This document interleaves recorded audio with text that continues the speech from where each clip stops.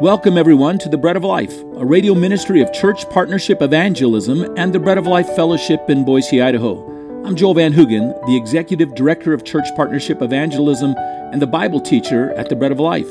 It is our joy to bring to you teachings from the Word of God. And if you wish to learn more about our ministries abroad, go to traincpe.org. And if you wish to learn more about our church fellowship in Boise, go to breadoflifeboise.org. Today we take a moment to review the teachings of Paul up to the middle of Romans chapter 5 before pressing forward into the text. It was Winston Churchill who famously said, after the aerial battle of Britain, where the Royal Air Force fought off the superior power of the German Luftwaffe, "Never in the field of human conflict was so much owed by so many to so few." John Stott points out the truth revealed in Romans 5, which brings us to this conclusion. Never have so many owed so much to only one person. What we've seen in the passages that we've been looking at, and particularly in verses 12 through 17, is that we are having revealed to us this idea, this understanding that Adam's one act of disobedience has unleashed a torrent of ever-expanding sin and judgment and death upon the world of men. We see the effects of that sin all around us. You have to just watch it add up. If you just are willing to, you can see it adding up throughout all the annals of history. You can see the same repeated offenses happening over and over again. They happen in the private lives of people. They happen in the corporate affairs of societies. They happen among the rulers of men. You see it happening over and over again, and the hits just keep on coming. Just open up your newspaper or watch the news, and it doesn't matter what slant you get it from. You'll still see these offenses adding up all around us and coming at us, and we can see it. We can see the truth that through Adam's one offense has opened up this fissure through which has poured in a great tide, a great Niagara, a waterfall of sin that has come upon us all. But Paul tells us in verse 14 that Adam is a type of the one who was to come. Paul is saying Adam is a type of Jesus Christ, but he's a negative type. He's an inverted type of all that Jesus Christ will fulfill in the positive. He's the opposite of all that Jesus Christ does and will do. Where Adam starts a race of those who by his sin and because of his fallen nature and inheriting that fallen nature, he starts a race of corrupted and sinful individuals, people who are made sinners because of Adam's sin. Jesus proposes to start a new race of those who, by his one act of supreme obedience, having lived a perfectly righteous and simple life, and then in obedience to God the Father, laying down his life for us upon the cross, would purify himself, not those who were made sinners through Adam, but now are purified and made saints through Jesus Christ. Adam began a successive and expanding legacy of judgment and condemnation and death. Jesus begins an expansive legacy of grace and blessing and life. Verses 18 and 19 point us to this great reversal that's taken place. And so just as you're looking now in your Bible at verses 18 and 19, what you see is that whereby Adam began this kind of parade of mounting evil that is all around us, for all of us are born out and have been born out of Adam's first sin, and we've all, by the way, in our own sins, paid that sin forward into the next generation. Yet at the same time, we see that by faith, we are being encouraged to believe and understand. Although Adam has begun this mounting procession of evil and sin, we're told that by faith, now we can begin to see and begin to envision and begin to unfold this idea of a new world that the Lord Jesus is bringing forward and that is coming. And this will be an earth that will be filled with an abundance of those who are not under the judgment of death, but those who instead have gained the possession of a justified life, a life right with God, and a life that remains right with God. And that's the vision that's being given. It's kind of a hard vision to have in your mind. It's not what you're seeing. It's not what you're adding up. It's not how the score seems to be running and going right now in the trajectory, an ongoing trajectory of the world as we see it today. We see things winding down to an awful conclusion. And yet, Paul says, no, there's something else. There's a different vision to understand here. By Christ's one great act of obedience, there is now mounting up a gaining of momentum of a day that is going to arrive in which the prophet spoke about this. The earth shall be as full of the knowledge of God as the waters of the sea. That the waters of the sea that would one day, if we imagine if they all covered the earth and inundating Noah's time, At the same time, if you could understand that in this day, in this age, that now there's coming an age coming in which the earth will be flooded with the knowledge of God and the experience of God. That's what's being introduced to us. That's what we're being called to believe and set our hearts and our hopes upon. And now as we look at the world, we see that because of Adam's one act of disobedience, and you see this in verse 19, we're all born sinners. We're all made sinners. We're all made of this infected clay of sinful flesh. You'll remember that David in Psalm 51, when he confessed his sins, said that surely he was conceived in iniquity. Well, he wasn't, in a sense, present in that moment, but he's just indicating that this flesh that he inherited and that was passed on to him is a sinful and decrepit flesh. It resides and it moves and pulsates through all the cells of our fallen being, and that's what we were made, and that's what we inherited from Adam. But we're being told now by faith, as we place our faith in Jesus Christ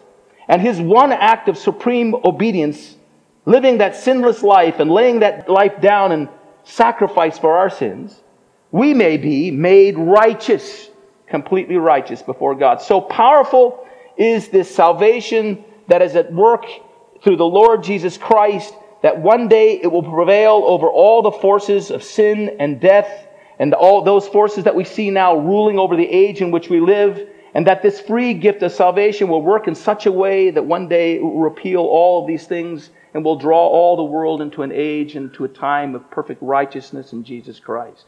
Particularly now for us, we may experience this reversal. We may enter into this reversal by placing our faith in Jesus Christ. And so the very first words of chapter 5 are, therefore, having been justified by faith, we have peace with God. That's, by the way, something that Paul has said multiple times throughout the book of Romans. And Paul is getting back to it, and Paul reemphasizes that in verse 17. Look at verse 17 here, he says, for if by one man's offense death reigned through the one, much more those who receive the abundance of grace and of the gift of righteousness will reign in life through the one Jesus Christ. There's another statement of that faith that begins to bring about this reversal. And although, and I'll speak about this next week, something about how that reversal is to take place in an eschatological fashion, how it's to take place in the age to come, we're to recognize and understand that the power that brings it about can be operative in our lives right now. That power that will one day transform the face of all God's creation can transform our lives, our faith and our trust in Jesus Christ alone. And that's what Paul is getting at. Now, this is a tremendous change. This is a great reversal. It's a reversal of all the corruption that we see in the world and all the evil that we see abounding around us. And, we become aware of this more and more as we go along in our lives. We see it more and more, and it's hard not to become cynical of the environment around you and the world you live in as you begin to see the mounting up of sin. And there was a time in youthful enthusiasm in which we trusted our own individual powers to overcome those things. But as life goes by, we recognize it's not in myself. I might become a little more trained and I might develop a little better patterns, but the fact is it's still in me. These impulses, this tendency towards sin, that tendency towards sin that is seemingly thrusting our world into darkness. And the thing that we're being asked to believe is that there's a reversal that's coming to us and coming to the world through Jesus Christ, a tremendous reversal that's being sent to us now and can be sent to us in a heart of justifying faith and deep trust that God has loved us and God has given His life for us and God would redeem us through His work. Let's look at verse 6 through 10 again, just in terms of reviewing this passage. Here we see that Paul is expressing to us the profound love that God has expressed to us through His Son, Jesus Christ, in dying for our sins. In verse 6 we see here that Jesus Christ has come to us when we were weak. Go back to Romans chapter 5, verse 6. Here Paul writes, when we were still without strength, in due time Christ died for the ungodly. For scarcely for a righteous man will one die, yet perhaps for a good man someone would even dare to die. But God demonstrates His love towards us in that while we were still sinners, Christ died for us. Much more then, having now been justified by His blood, we shall be saved from the wrath through Him. For if when we were enemies, we were reconciled to God through the death of His Son, much more having been reconciled, we shall be saved by His life. Now, if I understand this, we're being told here that the Lord Jesus came and found us and delivered His life for us and gave Himself in death for our sins, when he discovered that we were ungodly, not like God in any way, broken, fallen, tarnished in our sin. And the Lord Jesus came to us when we were transgressors and sinners who were willfully rebelling against him. And the Lord Jesus came and died for us. The prime word here that's being emphasized over and over again is his death for us, that he gave his life for us, that he shed his blood for us. That he came and he gave his life for us when we were under the wrath of God, under the judgment of God, and deserving of the wrath of God, pronounced as condemned sinners. That's what it's saying here. And then we see here not only that he has identified us, individuals who he gave his life for, as enemies of God, ungodly, sinners, facing the just wrath of God, enemies of God. And God loved us so much that he gave his life for us.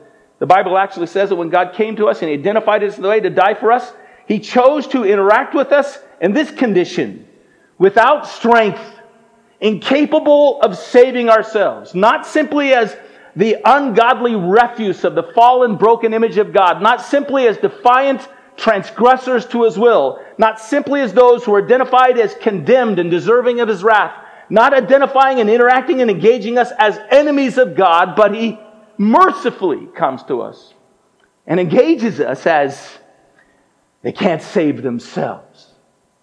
They're without strength. Such is the love of God in giving himself for us through Jesus Christ.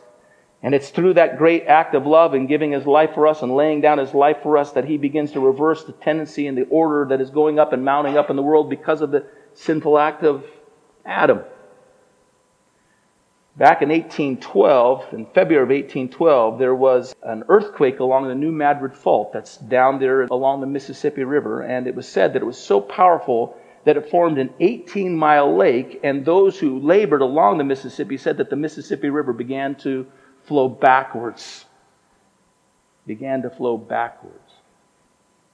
Now, what we're being asked to believe is that the great flow of sin that we see, like that massive flood, that massive Niagara that is coursing through all of creation, and we see it all around us, we're being called to believe that in the cross of Jesus Christ, something has taken place, and a back current has developed, and that one day all of creation and all the peoples of the earth will magnify the beauty of Christ in his own perfect righteousness and goodness. And that's coming now. If you can believe that, then you should be able to believe that Christ has done everything necessary in the cross to make you right, to wash you and cleanse you and transform you and deliver you. And if you believe that through that work of the cross, he has begun this great work that reverses all the flow, Paul says, that Adam initiated, and now as a negative, and Jesus as the positive in an abounding way is bringing his life and his power, then you might believe that he has the power to save you, and you would also believe that you can add nothing to that salvation. You can add nothing to what he's going to bring to this earth. There are all kinds of individuals with their desire to perfect and make the world better, and the Bible does say that the Christian is like salt and light, and we're like this preserving influence. What we do is we slow the decay. That's what salt does. We slow the rot of this world, but we don't reverse it. Once it's dead and it's just rotting. But there's a Savior who's died for us, who's coming, and his work reverses it all. Thank you for joining us at the Bread of Life, where we gather to feast on God's Word. If these messages are feeding your soul, let us know. Go to breadoflifeboise.org and follow the links to contact us with a message of encouragement. Until the next time, may God bless you.